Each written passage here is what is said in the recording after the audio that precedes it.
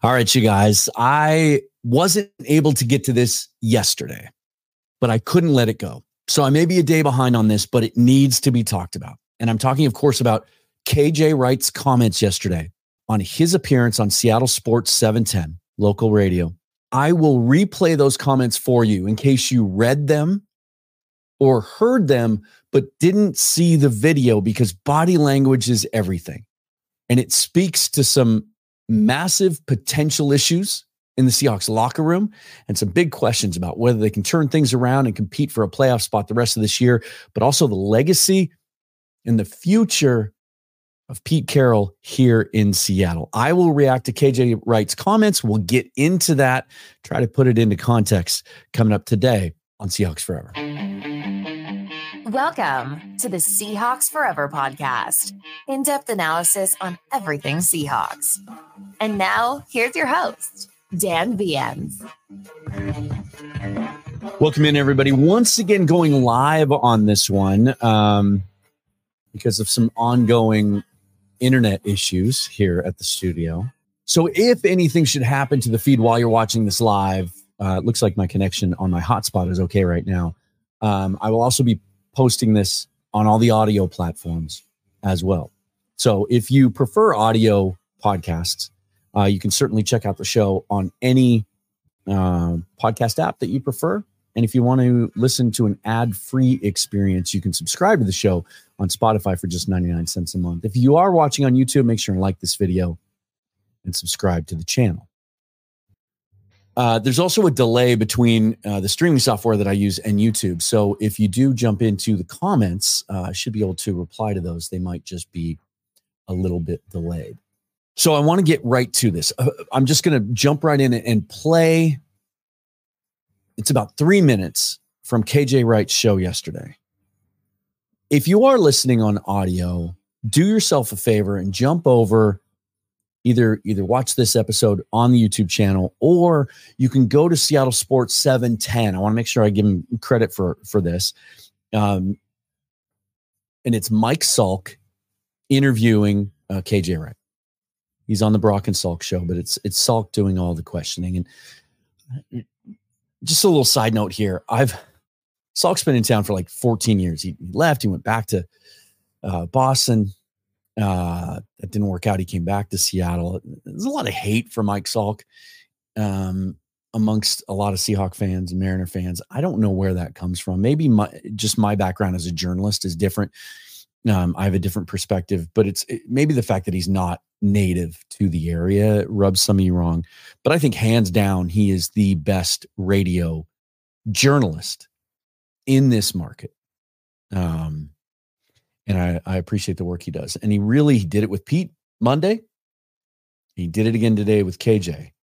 He asks good questions, and then he listens and he reacts and asks follow-up questions. So again, the video of this is also on their website if you want to check that out.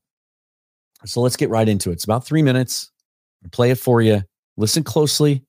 Watch his body reactions, and then we'll talk about it. Is it the leadership on the football team? Is there not enough guys in there saying, let's focus to attention to details. Let's take this walkthrough seriously. Let's communicate during practice. Let's, hey, you messed up right here. You said this in the media. I'm going to you. Do this. Let's get it behind us and let's move forward. How many guys does that take? Out of curiosity. How many do you need? How many guys like that do you need? Voices in the locker room? Yeah. Four. I mean, I look at this team and I would hope that Bobby is one of those voices. Bobby is one. I would assume that Quandre is one of those voices. He's a captain. That's the expectation. I would assume that Gino. I'll say this. There's not four. Let's just be crystal clear. There's not four guys. Are there more than one? I mean, we've heard Jordan Brooks step up at times this year. Mm-hmm. We've heard that this is part of who Gino is as a leader, that's part of his value. I don't know whether I'm seeing that right now. I mean, there's supposed to be more than, the way this team was built, there's supposed to be more than just Bobby. No, there's not. Jaron Reed? Jay Reed, I can give Jay Reed that. I forgot about Jay Reed. Okay. So we may be pushing for. You may be getting there when I think about it. What this team right now is they're just so distracted. It's not even about the opponents anymore. Distracted by what? They're fighting their own internal battles within the building. They're fighting guys buying into what Coach Carroll is saying. You know what I mean? Well, I do, because I asked Coach about that buy-in and that messaging, and this was his response. Do you feel like your message is getting through to the players? Ask them. Next. I've been interviewing Pete for 14 years. I've never heard him answer a question like that at all. What do you make of that kind of a response from Pete? By the way, I don't disagree with him. It's hard for him to answer. I probably should be asking the players and not him, but Ask them. What do you make of that? Next. What I'm hearing from Coach Carroll is that he's sick and tired of these guys. He's extremely frustrated. He feels like that he's preaching to them. He's trying to be nice with them, but they're just not receiving his message well. They essentially don't give a damn what he's saying at this point. And when I look at Coach Carroll, it's like you have to, because we bought in. Like, we bought in during our time. We bought in. And if these guys are not buying in, if your message is not getting through to them, you have to just, let me make sure I word myself properly. You have to do something. If you just continue to let this behavior continue, then people will see like, oh, he's not doing anything. Oh, he's not holding these guys accountable. You have to create some kind of shock in this building to show, hey, I'm doing my best. I'm trying. I'm doing everything I can to connect with these guys.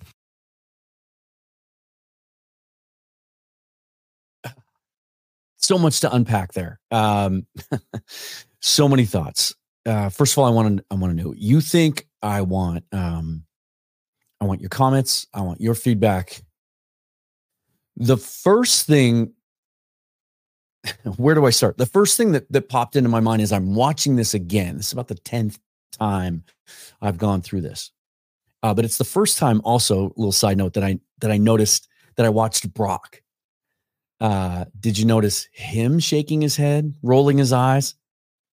Like, as a guy who's been in NFL locker rooms, been in Seahawks locker rooms, albeit obviously with different leadership, Mike Holmgren during his time here, he seemed bewildered, shocked, frustrated. Like, how did we get to this point? But my first thought is this: doesn't this sound familiar? Right? Talking about Pete's message being lost. And I want to dig into this a little bit. Seahawks win a Super Bowl, right? They're the class of the league. They're young and they're brash and they're hip and they play with a physical style and they're fun to watch, and massive support from the fan base. And it's a young team that was constructed primarily through the draft, a couple of trades to bring in some veterans, a couple of key free agent signings. And then it starts to fall apart, right? And to hear them talking about how there's a lack of leadership, and Salk even following up and saying, but this team was constructed to be this way. Think about how this current roster was built. Primarily through the draft, using a lot of the resources gained in the Russell Wilson trade, drafting higher in the draft than they've been accustomed to throughout their tenure here, Pete and John. Loading this roster with young players. Sometimes those rosters can be a little directionless. Takes a little time for those leaders to emerge.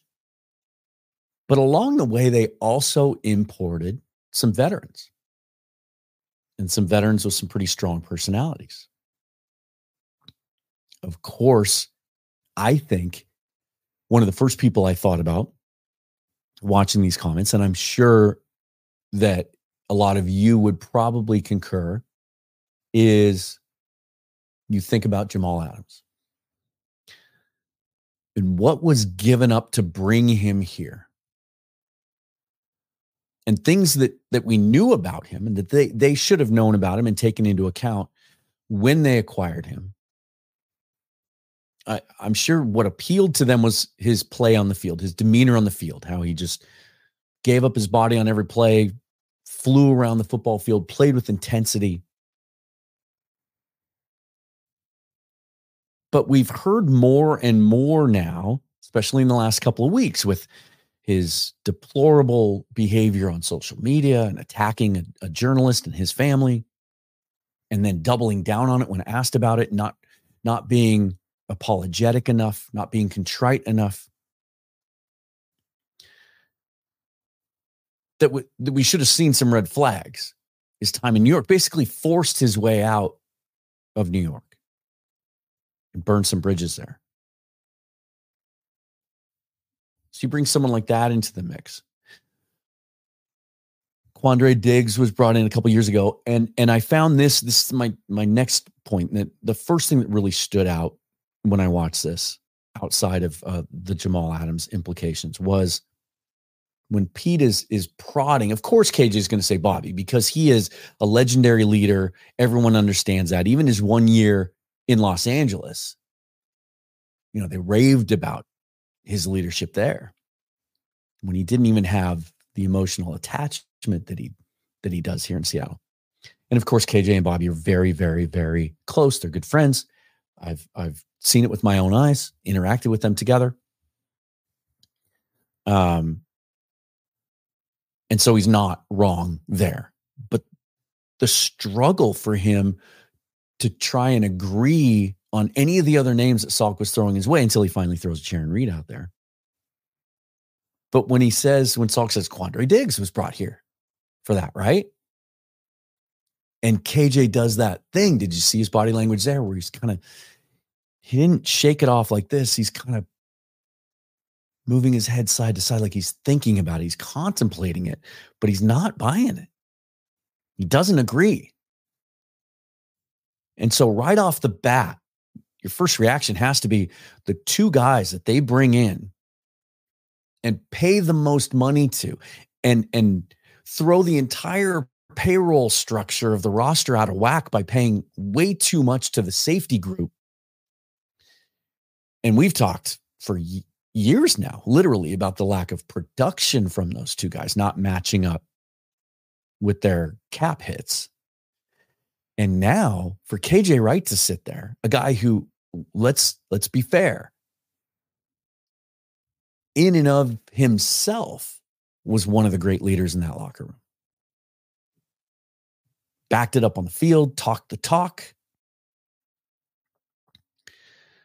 For him to dismiss both Adams and Diggs as leaders on this team. But yet we know from the outside looking in that they're two of the loudest voices on the team. And so they're going to be influential in the locker room, positively or negatively. And you have this young roster that's looking for direction, trying to find their own footing. You can see those leadership qualities in Devin Witherspoon. Maybe he doesn't feel like he's at that spot yet where he can speak up, because those two guys drown him out. And then Mike asks him about the quarterback. And I would implore you to go back and watch that video 3 or 4 times. KJ's response when Salk says, well, Geno, we've heard that Geno is a leader in that locker room. That's what Mike says. And that's when you get the eye roll and the head shake from KJ. That could not be more pronounced without words. The only thing KJ could have done to be more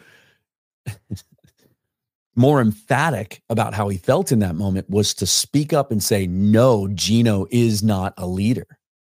KJ's around this team. He's in that locker room. He knows these guys. He's involved.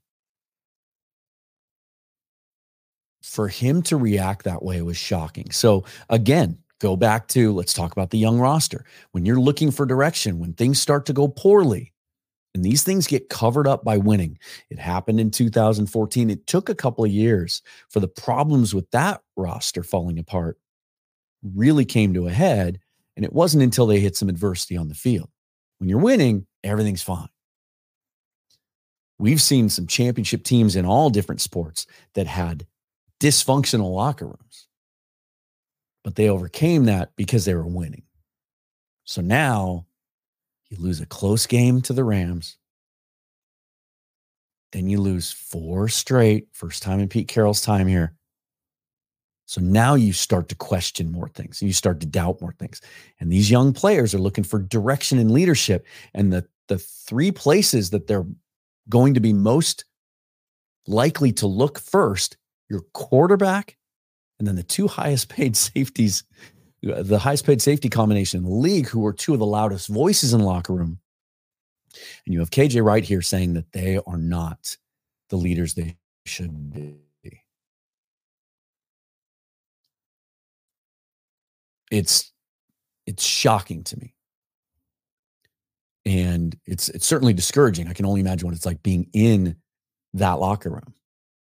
A comment from Maker here says, never heard Pete say something like that. The comments also do yourself a favor. If you haven't seen the full comments with body language on video from Pete's coaches show Monday with Salk, go back and look at that on their website as well. Because again, sometimes those things get lost in print, and even in audio, you have to see how he reacts. When he cuts Mike off, and for Mike to say he's never, ever heard or seen Pete react like that, he's frustrated. He's run out of answers. So now the next obvious point that we have to talk about is, what does this say about Pete's leadership? What does it say about his future? A lot of you have wanted him fired for years, but especially over the last month or so. 2 years left on his deal. 72 years old, be 73 next year. If he feels similarly to how he felt in 2017, 2018, that they needed to rid the roster of those negative influences. And remember the things we heard from Michael Bennett back then, specifically that he would fall asleep in meetings, right? That he just tuned it out, that he got tired of hearing the same rah-rah speech from Pete over and over again, that it works on the young guys, but us old guys get tired of it. Is that what's happening here a little bit too? And if Pete feels like they didn't build this right over the last 2-3 years and they have to tear it down again, start over with a young quarterback, get rid of Adams and Diggs, and I thought he was energized by the task and the prospect of rebuilding this thing without Russell Wilson. But now, just 2 years later, we're facing some of the same issues. Is he up for that again? Because he not only has to be up for it in terms of thinking he can do it and wants to do it, but he also has to convince his owner that he's up for it. He was able to do that 2 years ago. There was a lot of reporting about, hey, Pete and John Snyder might be on shaky ground here. And then, from what we know now, Russell kind of forced the issue, and Jody chose. There was that meeting in January 2 years ago, and Jody chose to stick with Pete and John, and then Russ was traded 2 months later. Will she make that choice again? Does he have the energy and the desire and the motivation to convince her that he's up for the task? You're starting to hear some things from national media now. Albert Breer today, one of the best reporters out there, covers the NFL, mentioned today, no sourcing. You can talk about how he's hearing things, but he was asked about Pete Carroll. Will Pete Carroll be the Seahawks coach in 2024? And I thought it was interesting that Breer said,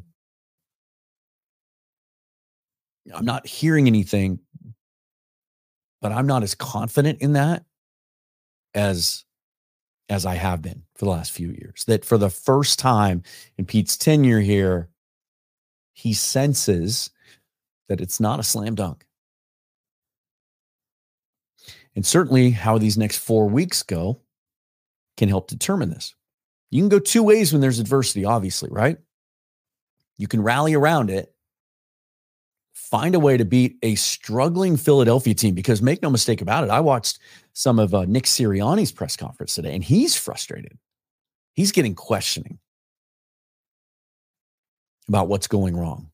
defensively, they're a mess. Former Seahawks assistant Sean Desai is under heavy scrutiny for his coordination of that defense as the DC there in Philly. And they've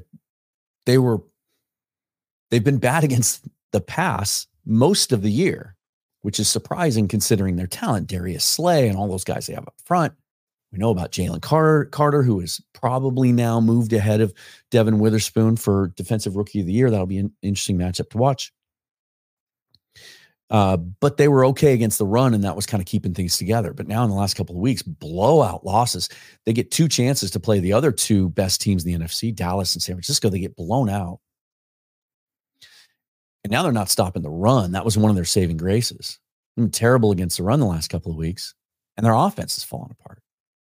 And Sirianni's going. I watched him get questioned today about how a reporter asked him about why don't we see more motion? And Sirianni just got so. I was going to say flustered's not the word. He was defensive and he was irritated. So things are not great there either. So you have 2 teams desperate for a win playing on a national stage. I'm so happy that the league decided to flex Kansas City, New England out of there. I think that was the matchup. But 2 teams also facing some adversity. There's also some thought that Jalen Hurts might not be 100% healthy, although there's no injury designation on him this week. So a fascinating matchup Monday. It's, again, if the Eagles come out and play well, and Sirianni did say, hey, we just haven't played well or coached well the last 2 weeks. If they come out and play well Monday and the Seahawks lose, especially if it's a close competitive game, I don't know that that's going to change any of this narrative, because I think it's considered, it's generally considered that the Eagles are a better roster, certainly. But then it's the 3 games after that, right? Tennessee with Will Levis playing quarterback, Pittsburgh struggling, Mitch Trubisky in for Kenny Pickett. They're falling apart. People are questioning the job Mike Tomlin's doing there. And then you finish at Arizona. If things go off the rail here over these next 4 games, I think we're going to look back on this week and some of the things Pete said. If you're going to make that statement, then you, in my mind, you not only bench Jamal. I think that's the obvious move here, right? You play Kobe Bryant at strong safety, and Quandre stays at free, and Julian Love can play either one. So you have some depth there. You could elevate someone from the practice squad. You have Ty Okada, who has been elevated this year, and you have Jonathan Sutherland, who I talked about a couple of weeks ago as a potential future solution there at safety, who had such a good preseason. A lot of you might not even know that he was brought back to the practice squad because he was released with an injury designation at the end of camp. But he's back in the fold. Rookie undrafted free agent out of Penn State. Anyway, in my opinion, if you're going to do what KJ's talking about there and do something shocking, try and shake these guys up, then you don't just bench Jamal, you have him inactive. That's how you send a message. You're not going to cut him now. Maybe you are. I mean, I guess that would be the most shocking move, wouldn't it? But yeah, I would bench him. I would have him inactive, and I wouldn't have him on the sideline. I don't know. We'll see. Maybe that shakes up Jamal and he can turn things around. I don't know. There have to be other moves, I would imagine, as well. But that's the biggest one, right? The other one I thought of was Reek Woolen. Perhaps, Pete called him out on Monday, but then he went on into more depth in an interview I read this morning about how he doesn't think it's an issue with Woolen's talent or ability to learn or be coached, that he thinks he never really recovered from that knee injury in May, that it messed with his confidence a little bit, that they've seen signs that the coverage has gotten better in the last 4 weeks. That he had to fight through some discouragement. He had a lot of big expectations from the outside in and also within himself this year in his second year to build on that great rookie year. And he had to fight through some of that discouragement. And Pete thinks he's on the verge now. He's got to fix the tackling issue. So I don't think you'll see a change there. But I think all eyes are on Jamal Adams this week and what happens there, and whether he comes out as the starter on Monday. I think it's a crucial decision for Pete. He's got to get control of this locker room back. He's frustrated. I think he's pissed. I think it's more that than it is he's throwing his hands up and he just doesn't have any answers.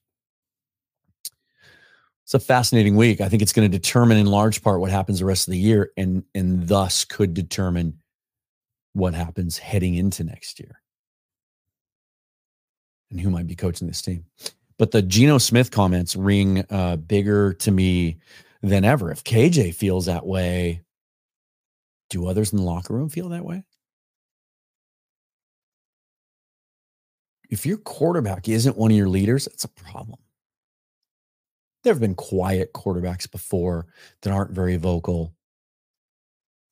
And they can lead in other ways. You just go about your business and how you do that on a daily basis. But man, if that's a huge void that someone else has to step up and fill if your quarterback isn't a natural leader. And if he's not playing at an all-pro level, championship level, and he's not a leader, I've been saying for weeks that it's time to draft a quarterback and pick your next direction. It only amplifies that. Let's get over to the comments now and see what we've got. Looks like his internet failed. I should be back for those of you. There's a delay. Let's go, Nate. So with the players wanting to not work with Pete, maybe they want a new coach. I mean, that's the obvious inference, right? If the message isn't getting through, maybe the players just don't like the message. We know that Pete has a specific style. We also know, because we've heard it from other coaches, that he has some canned speeches that he rolls out and repeats during preseason, early in the year, when times are tough. And maybe even some of these young guys have heard it for the second or third year. And then they're also hearing from some of the veterans, man, here we go again. Maybe if he's lost that locker room, sometimes you make coaching changes for that reason. Not because the guy can't coach or he doesn't know X's and O's, but because the message just doesn't work anymore. I think that's what happened with Mike Holmgren. I've talked about it before. When it was over for Mike Holmgren, it was over. He went from being one of the best coaches in the league to being inept, incapable of winning. I think there's some similarities here. Vince W. asks, I get that Adams could be playing bad due to lingering effects from his injury, but has he always been an issue in the locker room, even in the last few years? We haven't heard it because he hasn't been playing. I think maybe behind the scenes he's been a problem, but he hasn't been on the field, so it hasn't impacted the team. He's been in a box watching the game. He hasn't been on the sideline, right? But again, we know that there's past bad behavior, for lack of a better term, with the Jets. Essentially burned his bridge and forced his way out. What do we always hear a lot around draft time, right? The best predictor of future behavior is past behavior. Not that people can't change. I certainly can sit here and raise my hand and say I have. But it's a valid question for sure. And now we're gathering more evidence, right? Nate shoots. I'm out on Pete. Our team hasn't done jack in years. Pete has survived because of a Super Bowl win a decade ago. I think a lot of people are feeling that way right now. Desai deserves the scrutiny. Not sure why he's so highly regarded. He hasn't done anything. It's interesting, even his experience in Chicago, his 1 year, I think he had the title of defensive coordinator there. Certainly wasn't world-beating defenses. I think it's his ties to Vic Fangio. And, Pete specifically brought him here because he wanted that Fangio. He wanted more of that Fangio scheme. Certainly that hasn't worked out. Maybe he's riding coattails a little bit. But I also think that from things that I've heard, just the way he carries himself and his demeanor, my former co-host on the Field Goals podcast and my current co-host on the PSF app, Dana O'Gorman, during the entire time that Desai was here, thought that he had a good chance to be the next Seahawks head coach, that he carries himself that way. And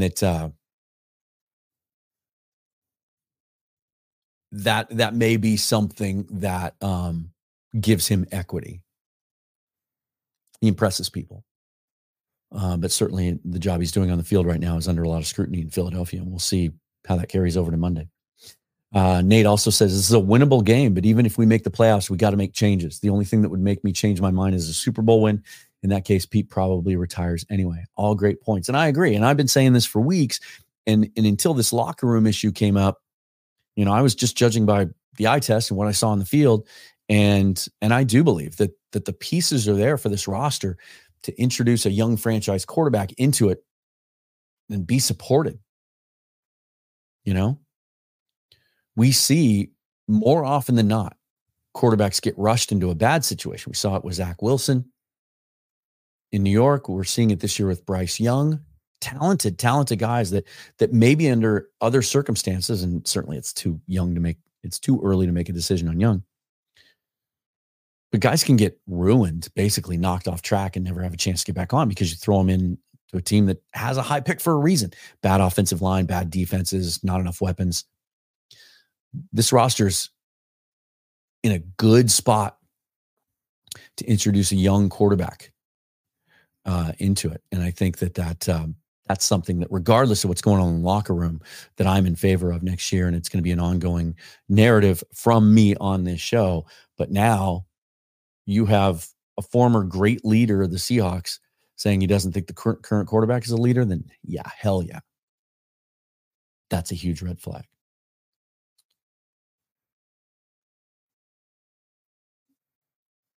Okay. So Amy Holmes checked in and says, sorry, I'm starting late, but KJ called out Wagner, Jay Reed, and Diggs as the only leaders on his YouTube last night. So on his own show, which I haven't had a chance to catch up to yet. Remember when he was asked about Diggs by Salk, he did this. He was thinking. But he does say that Diggs is one of the leaders. Interesting. Thanks for chipping in with that, Amy. Vince W., the defensive intensity certainly isn't there. If players don't believe in the scheme or the D-line isn't holding up, would the secondary start tuning out? Just trying to understand. It does all work together. Certainly it does. If you don't get enough pass rush, guys have to cover more on the back end. Certainly when you face the 49ers and that scheme and all their deception and motion and how good Shanahan is as a play designer and a play caller. Yeah, if the guys up front are getting penetration and impacting the play, making Brock Purdy have to move around, it makes the job a little bit easier on the secondary. No excuse, though, for the Deebo Samuel long play over Jamal. He even admitted it. I guess to his credit, admitted that he read it wrong and he got caught flat-footed. He even said those words. I got caught flat-footed. So I guess good on him for acknowledging that. It just shouldn't happen.